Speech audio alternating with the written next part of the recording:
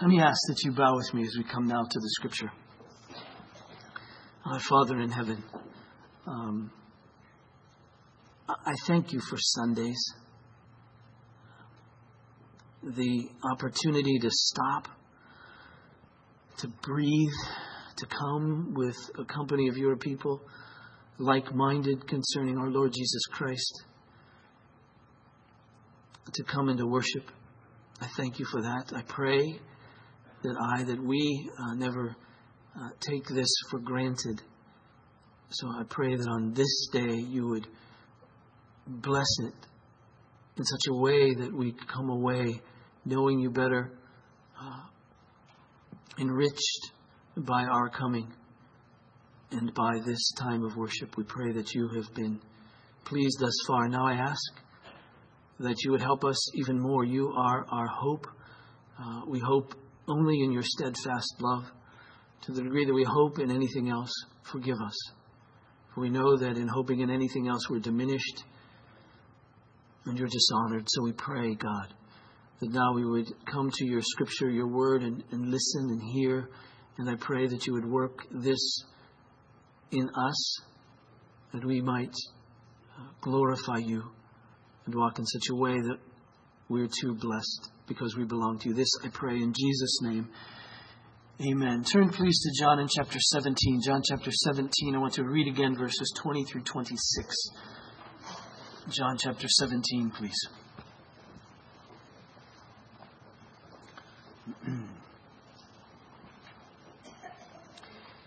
Hear the word of God. It says, Jesus is praying right before the crucifixion. I do not ask for these only, but also for those who will believe in me through their word, that they may all be one, just as you, Father, are in me and I in you, that they also may be in us, so that the world may believe that you've sent me. The glory that you have given me, I've given to them, that they may be one even as we are one. I in them and you in me, that they may become perfectly one, so that the world may know that you sent me and loved them even as you loved me. Father, I desire that they also, whom you have given me, may be with me where I am, to see my glory that you have given me because you loved me before the foundation of the world. O righteous Father, even though the world does not know you, I know you, and these know that you have sent me. I made known to them your name, and I will continue to make it known, that the love with which you have loved me may be in them, and I in them. I was actually thinking that this would be the last time we would be in John 17 until I sat down and began to work and realized that this, what I thought would be the last sermon, might be another 2 or 3. But I was reminded when I was working through that of a preface to an economics textbook that I used years ago in teaching. And it was a short book, only about 125 pages. But the author warned in his preface this: short writing leads to long reading. And sometimes it does. Because sometimes that which is short is so packed that it takes us a long time to get what's there. And I would say in this case, Jesus' relatively short prayer takes for long consideration, long meditation. And so we've been here a while. And I know for me, quite frankly, I leave each Sunday with a certain sense of what Jesus is praying and helped by it. But I feel like I'm just grabbing sometimes at air because there's so much here and it's so hard to ferret it all out that I could spend maybe the rest of my life here. But I won't, unless there's something unforeseen in the next few weeks, which may be true too, but I don't know.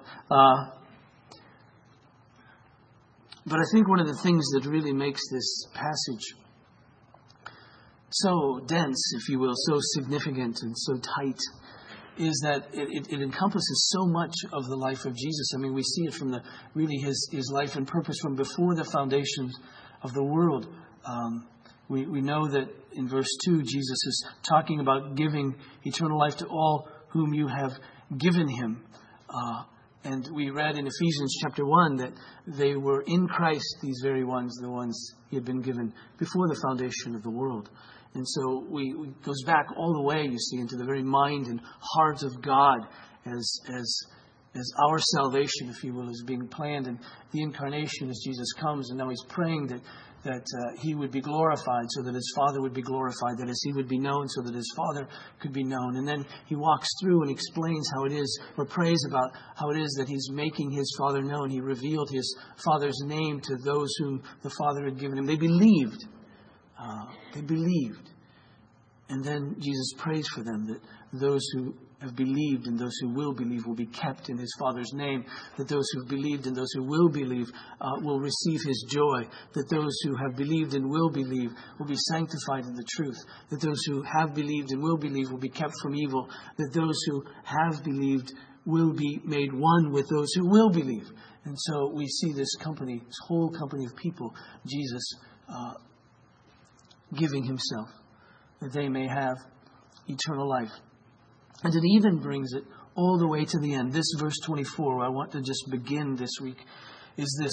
Jesus prays, Father, I desire that they, that is all of those who have eternal life, Father, I desire that they also whom you have given me may be with me where I am to see my glory that you've given me because you loved me before the foundation of the world. So there is this sense of then being with Jesus forever. So from the very beginning of all of this to the very end, if you will, of all of this, being with him, where he is, for the sole purpose that he would reveal himself even more, that we would see perfectly, entirely his glory.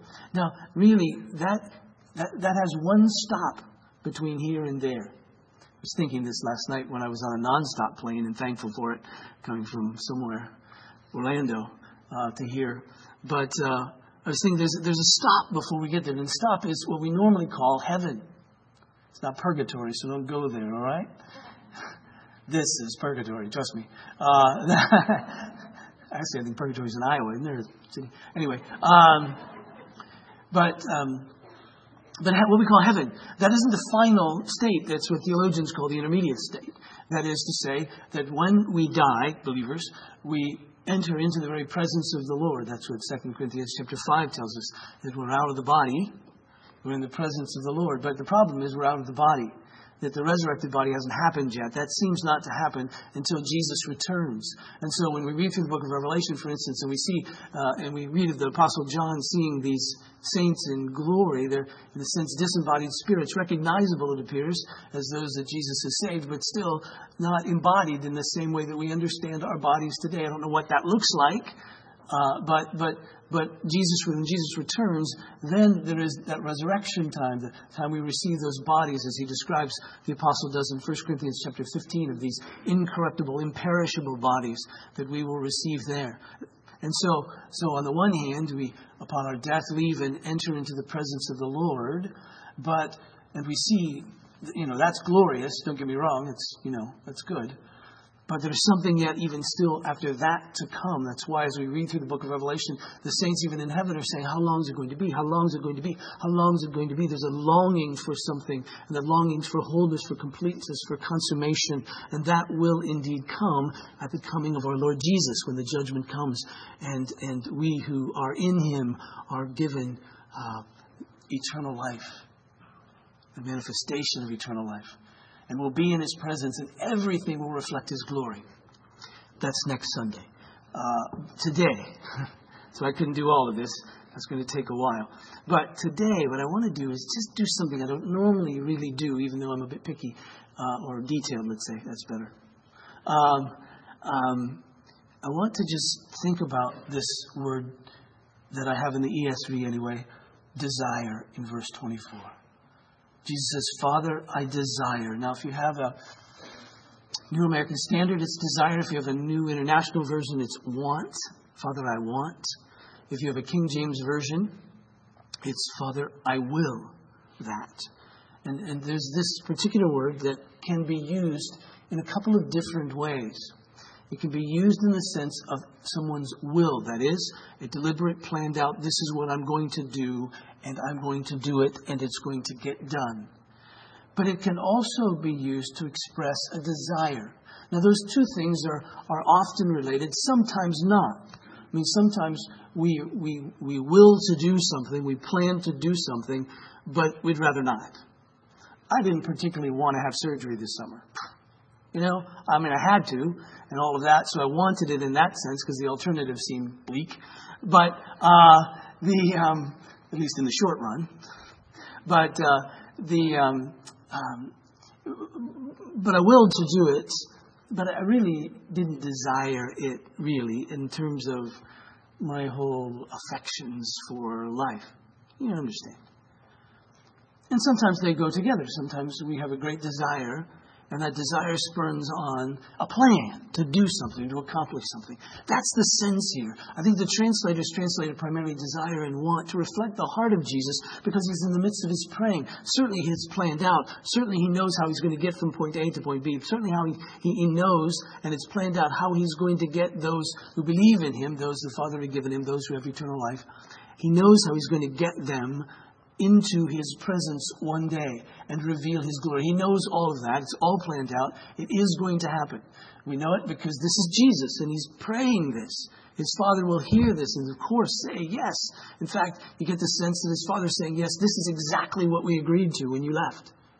In fact, this is exactly what we agreed to before the foundations of the world when this plan was put into place.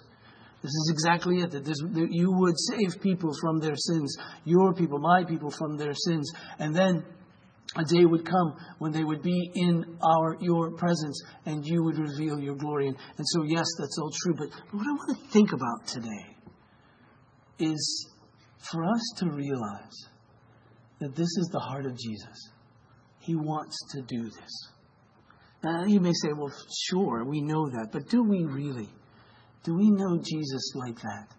Do we know him as this one who delights to be merciful, who delights to save us? You see, sometimes we wonder, at least with other people, at least I do, so this is a personal confession. And I know I struggle with this, but I'm getting over it, so don't write me letters about it.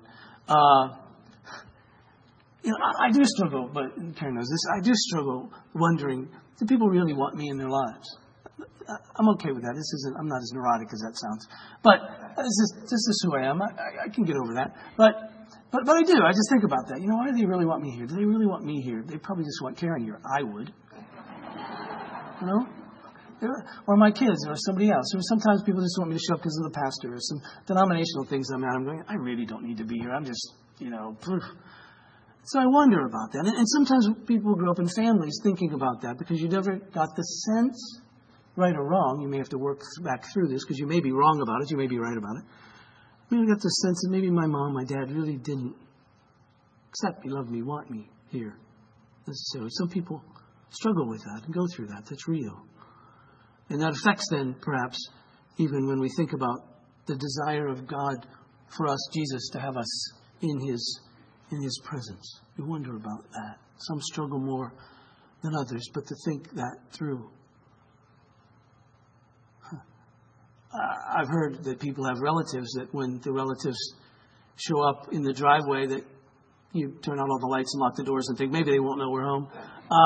So maybe it happens in the lives of people. But to get this sense, do we really get it? Do we really know that there's this part of God that delights in showing us mercy? Just a couple of very familiar passages. For instance, one of the most familiar, Psalm 23. And we recite and we know the shepherd psalm, verse 6. Surely goodness and mercy shall follow me all the days of my life, and I shall dwell in the house of the Lord forever. That little word surely could also be translated only. That if someone who is a sheep of the shepherd, someone who's a follower of Christ, someone who's been given eternal life, the point that this psalm is making is that what's following us, what's pursuing us, is goodness and mercy. Nothing else. Not judgment. Goodness and mercy. And it's following me, the psalmist writes. And that little word for follow is really more than just sort of taking, being two steps behind and trying to catch up kind of thing. Following. It's a pursuing. It's a pursuit. It's a desire to get there and to really give this goodness and mercy. It's a word used of a hunter seeking his prey as he's following after. Why? He's pursuing. Why? Because he wants to capture it, he wants to kill it or whatever. But in this case, it's this sense of pursuit of God after us to give us goodness and mercy. The question is, do we know God like that? How do we think of him? Do we know him really like that? Psalm 35 in verse 27 puts it like this. This is a psalm of David, and it's one of David's bad decades, and everybody's after him, and everybody's wanting to kill him and speaking ill of him, and all those kinds of things that David seems to go through. And at the very end, as he's reflecting upon his life, verse 27, he says, "Let those who delight in my righteousness shout for joy and be glad and say evermore, great is the Lord who delights in the welfare of his servant." David says, I hope people are able to look at my life, even though it's difficult, even though people are chasing me and all of that. And I hope what they're able to see in the midst of that is that God has cared for me. And I hope that they are able to see that God delights in my welfare. It may not look like it at any one moment in time. But David said, in all of this time, with all these people after me, what I really hope they're able to see is that God cares for me, that God delights in looking after my welfare. The passage I read for our call to worship from Psalm 147, verse 10, speaking of God, his delight is not in the strength of the horse, nor his pleasure in the legs of a man. That is, God is not all that impressed with us. When God's looking for strength, he doesn't say, what I need is a couple of good men that'll really help me, or a really stout horse. That's what I need, a good horse. He's God, right? Here's what the Lord delights in. Verse 11. But the Lord takes pleasure in those who fear him. In other words, those who come to him, those who revere him, those who know who he is and sit in awe of him and say, you're God and I'm not. And I bow my knee to you in joy because I know who you are. But the Lord takes pleasure in those who fear him, in those who hope in his steadfast love, those who say, I don't have any hope at all other than God loves me and will continue to love me.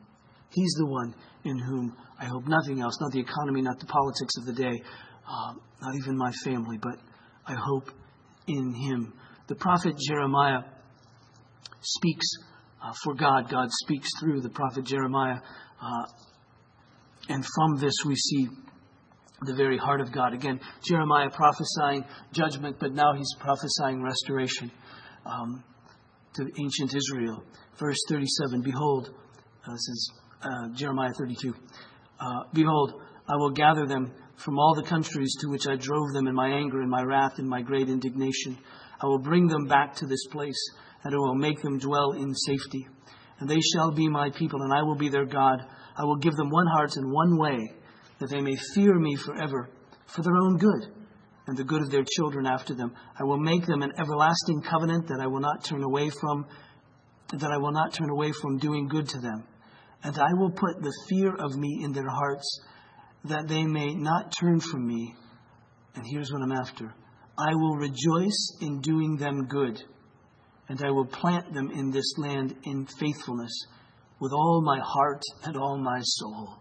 Now, when we use that expression, all my heart and soul, God is using it because he's saying, I'm really not like you, I'm spirit, but bear with me here. I'm using some words that you'll understand. When we do something with all of our heart and soul, what does that mean? It means we put everything into it. It means that this is what we desire most of all. We're doing it with all of our hearts and all of our soul. And so God says, I'm going to restore you. I'm going to do good to you. I'm going to put my fear within you for your own good. I'm going to bless your children and bless you. Why? Well, because I love you and because this is my desire. This is what I rejoice in. And so he says, I rejoice in doing them good, and I will plant them in faithfulness with all my heart and soul. We read together a passage out of Zephaniah. It's familiar to us, that passage out of Zephaniah, because we sing that. But as I'm giving evidence, Zephaniah is not the easiest book in the Old Testament to find. There it is. All right. Whew. That'd be embarrassing to think it's not in my Bible. Being the prideful person I am, that's what I would have said. Not that I can't find it, or this is not here. I don't know. Between services, it just got ripped out, and which would be problematic in itself. But Zephaniah is again a prophet. He's prophesying the doom, but then at the end he begins, because of the heart of God, speaking of restoration. And it's that very part in verse 17, which lays out, verse 16 begins to lay out the heart of God. The Lord, or on that day it shall be said to Jerusalem, fear not, O Zion, let not your hands grow weak. The Lord your God is in your midst, the mighty one who will save. He will rejoice over you with gladness. He will quiet you by his love. He will exalt over you with loud singing. Most of us as parents know that there were times when we sang to our kids. It was usually before they could talk and tell us not to sing anymore. But when they were little, we sang to them. Why? Well, in part because it could comfort them. It did comfort them. But not only that, it was a sense of joy, a sense of rejoicing. We sing because we're happy. We sing because we're joyful. And so we sing over our children because we're glad they belong to us. We're glad that they're ours. And there's this sense, again, of God who rejoices over us. And the question that I have to keep asking myself is, if I got in this relationship with God, that it ceases to be that kind of personal anymore. It ceases to be that way where I forget that he really delights in me. He really likes me. He's really happy that I'm around. I'm not an intrusion into his life. And he delights, he rejoices in being merciful to me and to us. Do we know him like that? Luke chapter 15. Luke records for us these very well-known parables of Jesus. They're all about something being lost, something being found, and then a rejoicing that goes on. Jesus' point is that that's how God is. That we being lost when found is a great joy to God. And he desires for us, therefore, to come to him. When Jesus says, come to me, all you are weary and burdened, I'll give you rest, he means it. He doesn't mean, come to me, all you are weary and burdened, and you'll be a burden to me. No. Come to me, all you are weary and burdened, and I'll lift your burdens. And I'll delight in doing that. So come. Don't be afraid to come. Come to me, he says. And we see, again, the heart of God in this Luke 15. Let me just read some of this and talk a bit about it. Begins, verse 1. Now the tax collectors and sinners were all drawing near to him, that is to Jesus. And the Pharisees and scribes grumbled, saying, this man receives sinners and eats with them. So you get the sense, you get the grumbling Pharisees. And so Jesus is really ultimately directing his remarks to them. And in a sense, he's saying, God isn't like you. He's saying that God isn't one who grumbles over receiving sinners and being in their midst the way you do. Because God would make a provision for sinners. It isn't that he's happy about our sin. It's just that his love is such that he makes provision for it by way of Jesus. So first one, you know this. So he told them this parable. What man of you having 100 sheep, if he's lost one of them, doesn't leave the 99 in the open country and go after the one that is lost until he finds it? And when he has found it, he lays it on his shoulders, rejoicing. When he comes home, he calls together his friends and his neighbors, saying to them, rejoice with me, for I found the sheep that was lost. Just so, I tell you, there will be more joy in heaven over one sinner who repents than over 99 Pharisees. He doesn't really say that, but he says over 99 righteous persons who need no repentance. Now, the Pharisees needed to repent. They just didn't know they needed to repent. They just thought everything was fine because they were good enough. And he says, now let me tell you about God. God delights in mercy. God delights in giving mercy. God delights in those who fear him. God delights in those who hope in his steadfast love. But if your hope is in your own righteousness, then there's no place with you and God. God is filled with joy, you see, when the likes of us come to him. Next one. Or what woman having 10 silver coins, if she loses one coin, doesn't light a lamp and sweep the house and seek diligently until she finds it? And when she's found it, she calls together her friends and neighbors, saying, rejoice with me, for I found the coin that I had lost. Just so, I tell you, there is joy before the angels of God over one sinner who repents. Same thing. But now this next one. You know what's coming, probably, if you're a Bible reader, if you know anything about the parables of Jesus. You know the next one that's coming. We call it the parable of the prodigal son. Now, there's some differences here in this parable as compared to the other two. There's some things left out in this one. There's some similarities, but some things left out. Now, this is different too because it's about a lost person as opposed to a coin or a sheep. I suppose there's a qualitative difference there. There's something else going on here, but still, there's something left out here that I think is important. Let me read through this, make some comments, and we'll make this comparison. And what I'm after here is something of the heart of God. And Jesus said, there was a man who had 2 sons. The younger of them said to his father, Father, give me the share of property that is coming to me. And he divided his property between them, between the 2 sons, one older, one younger. In those days, it's not mentioned here, but probably what happened is the younger son got 1/3, the older son 2/3. That's sort of how it was split up. Firstborn got twice as much as everybody else. And so it's probably split up in that particular way. But it's important to see the insult that the younger son and even the elder son, who probably went along with this, gave to the father. And in essence, they were saying to their father, we'd rather you be dead. We don't really want to be around you, but we want your stuff. And so could you give us our inheritance now? And so get that insult. Verse 13, not many days later, the younger son gathered all that he had and took a journey into a far country. And there he squandered his property in reckless living. And when he had spent everything, a severe famine arose in that country, and he began to be in need. So he went and hired himself out to one of the citizens of that country, who sent him into his fields to feed pigs. By the way, that would be horrendously offensive to all these Israelites there, to be talking about pigs. But anyway, that's a bit of a side. And he was longing to be fed with the pods that the pigs ate, and no one gave him anything. So you see the problem that's arisen. Verse 17. But then he came to himself, and he said, how many of my father's hired servants have more than enough bread, but I perish here with hunger?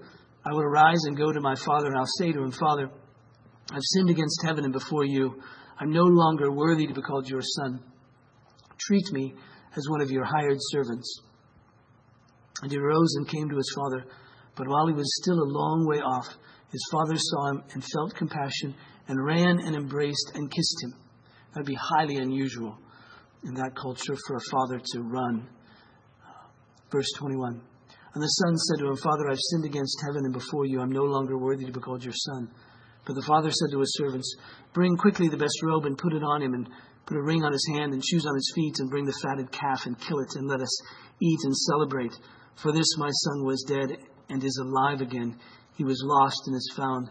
And they began to celebrate. Now, in what I read, there's a huge difference between this parable and the others. Not only that this deals with human beings and those with sheep and coins, but there's something very different here. I'll tell you what that is in a minute if you haven't caught it. Verse 25. It's okay, I didn't catch it either. I read a book on my plane ride down to Orlando earlier this week by Tim Keller called The Prodigal God. Interesting title. But you can't buy it until the end of the month. It was an advanced copy that I got through my local bookstore owner. So I didn't see it until it was pointed out. Verse 25. Now his older son was in the field, and as he came and drew near to the house, he heard music and dancing. And he called one of the servants and asked what these things meant. And he said to him, your brother has come, and your father has killed the fatted calf, and he's received him back safe and sound. But he was angry and refused to go in. His father came out and entreated him. But he answered his father, look. Now, by the way, that's a huge insult. When he just looks at his father and says, look. Sort of, look you. Perhaps, look you, idiot kind of expression. Look. These many years I've served you, and I never disobeyed your command, yet you never gave me a young goat that I might celebrate my friends. But when this son of yours came, who has devoured your property with prostitutes, you killed the fattened calf for him. And he said, son, you're always with me, and all that is mine is yours. It was fitting to celebrate and be glad, for this your brother was dead and is alive. He was lost and he's found. Now the kicker, obviously, in this parable is to the Pharisees, because they're the elder brothers in the whole story. I mean, it really could be called the parable of the elder brother, because that's really the point, it seems, that Jesus is telling. And he's talking to Pharisees and scribes, religious leaders, and they wouldn't take in anybody other than people who are righteous like themselves. The elder brother wouldn't take in his younger brother, because his younger brother wasn't righteous like he was. And Jesus is saying, you're missing the whole point about God who delights in mercy. But there's something very different about this parable than the other ones. Two things, really. One is that not everybody rejoices here. The elder brother doesn't rejoice. In the other parables, there was rejoicing going on with everybody, all the friends. Everybody got together to rejoice. But now, not the elder brother. He's not so happy about this. And number two, nobody went after the lost son. When the sheep was lost, the shepherd went after the lost sheep. When the coin was lost, the woman went after the lost coin. But when the son left, nobody went after the son. And there have been great speculation about this over the years, over the centuries, about why it is that there isn't anyone going after the son. Could it be something in the context of free will? But that seems to be stretching this parable tremendously to read anything like that into it, that the father couldn't go after the son because that would be a violation of his free will. Yet we know that God comes after us, and we hope he violates everything in us to save us if that's what needs to happen. But we wonder, why did the father not go after the son? It would have been very culturally inappropriate for the father to go after the son. He was older, he had been disgraced, but he didn't go after the son. But the real question, and perhaps the ironic twist here, and here's what Tim Keller helps us to see, I think, and that is that here we have an elder brother who would not go after his wayward younger brother. And at the same time, we have our elder brother Jesus standing telling this story, who's come after us to seek and to save that which is lost. See, the elder brother in the story wouldn't go after his younger brother for a couple of reasons. Number one, he didn't love his younger brother. The last thing in the world, he wanted his younger brother back, because you see, if his younger brother came back, it would be costly to him. If his younger brother came back, he would be the one to incur the cost, because he had gotten his inheritance. He now had it all. Everything that was his father's was now his, as the father says in the parable. Everything that I have is yours. Why? Because he had given it to him. He had willed it to him. He'd received his inheritance. It had already been split up. He'd already gotten it. Now if his younger brother comes back and folds into the family in some way, shape, or form, it'll be costly to the elder brother. In fact, if his dad would happen to reinstate him in the family, then what would come of the inheritance? Would he get another share? Perhaps so. He didn't want to share that with his younger brother, didn't love him in that sense, wasn't willing to pay that kind of cost. And secondly, that the elder brother wasn't all that thrilled with his dad. You can get this sense that he had a bitterness towards his father. He didn't see the glory of his father. He wouldn't have gone to his younger brother and said, "What are you doing? Don't you know how great it is to live in Dad's house? Don't you know how great it is to live in the glory of our Father? He's wise and He's powerful. He protects us. He provides for us. Why in the world do you want to leave? Come back." But the older brother wouldn't do that, because he was bitter against his own father, because in his mind he had worked and worked and worked, and everything he had was his by way of merit, and he deserved it, and therefore he didn't see the graciousness, the glory, the love of his Father. But Jesus is an entirely different elder brother. He's like us. In every way, the Scripture says he comes to be the firstborn of many brothers. He comes so that other brothers and sisters would follow after him, of course. And so there he stands telling this story, and he leaves out anybody, even the elder brother going after the younger son. But there he is, the elder brother who's come after us. Why has he come after us? Because first, he knows the glory of his Father.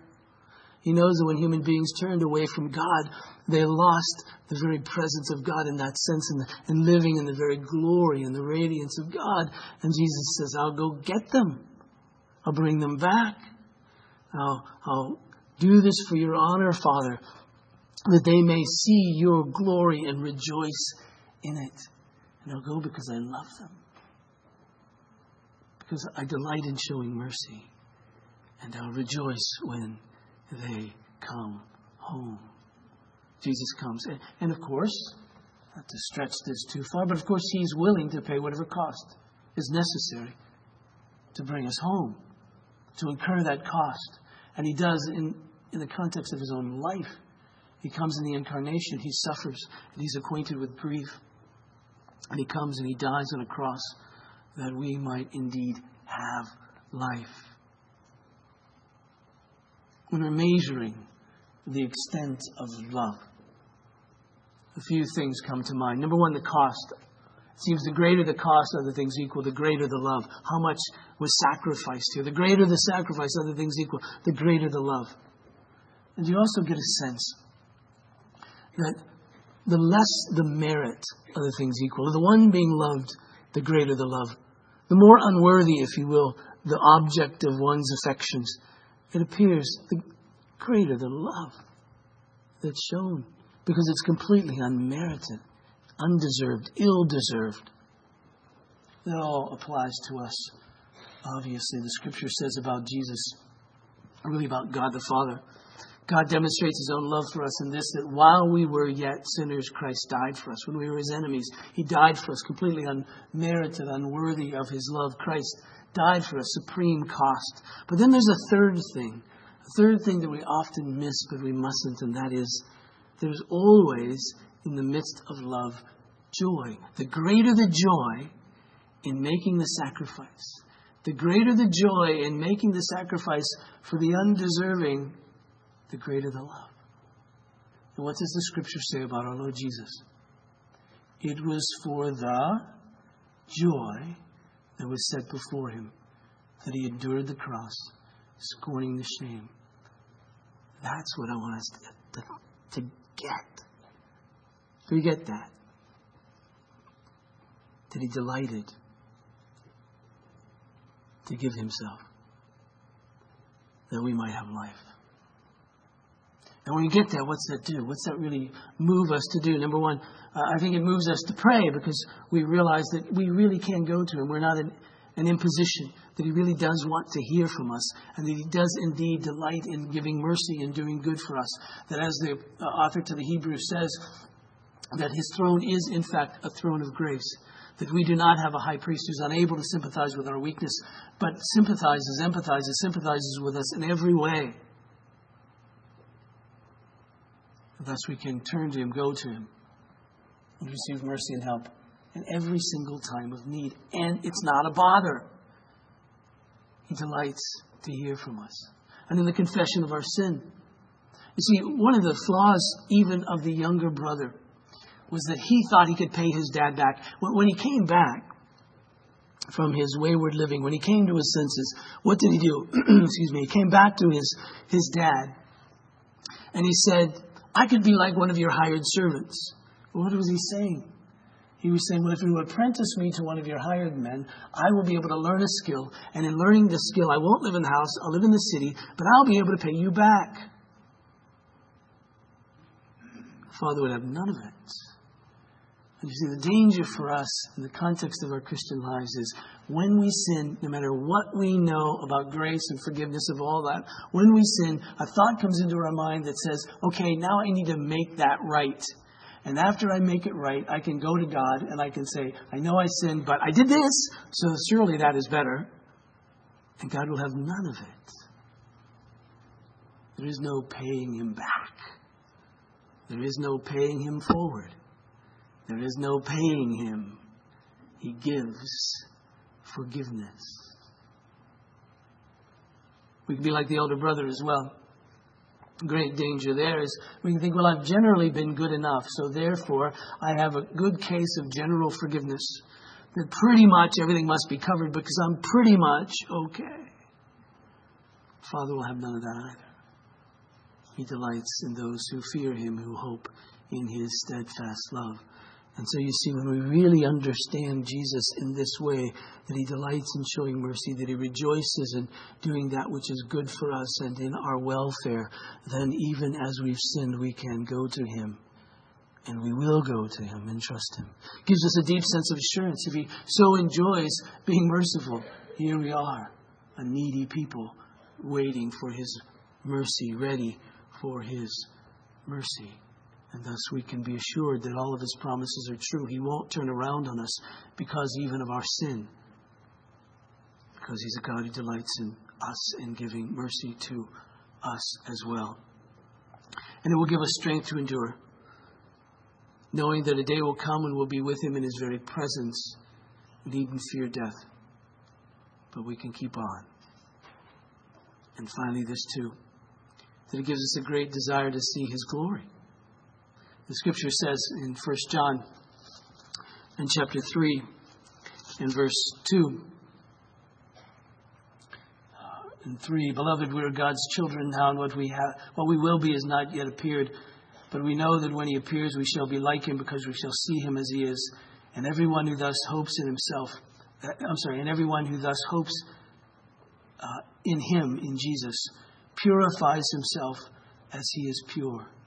And thus you see, if our great desire is to be with Jesus, to see him, to see his glory, then we'll begin now this process of sanctification so that we can see his glory even more. Jesus said, Blessed are the pure in heart, for they shall see God. That is our delight. My question for all of us, for me, what I will grapple with this week is, do I know Jesus that way? Let's pray. Father in heaven, I desire to know you that way. I desire to know that you delight in having us in your very presence. You desire that we would be with you and see your glory. I pray that would be our desire as well. Enable us to trust you and to know you like that. But Father, I know that there are times of difficulty. I know that we're experiencing difficulty in our congregation, in the world in various ways, by way of health, by way of relationships, by way of the economy, by way of war. And I pray, God, that you would be with us, that we would see you still in the midst of all the trouble as the one who takes pleasure in providing for the welfare of your people. So I pray that we would find our hope there. Father, for those who minister in the name of Christ in various cultures that can be difficult, I pray for them. For Mike and Amy Wheatridge, Father, I pray for them. Janus Kudan in Croatia, I pray for them. Father, that you would be with these very ones and that you would sing over them and that they would know your heart for them and that they would therefore readily turn to you. Father, I pray that for all of us, that we would readily, quickly turn to you in every time of need, knowing that you're there, that you will receive us. In Jesus' name, amen. Let me ask you please to stand for the benediction.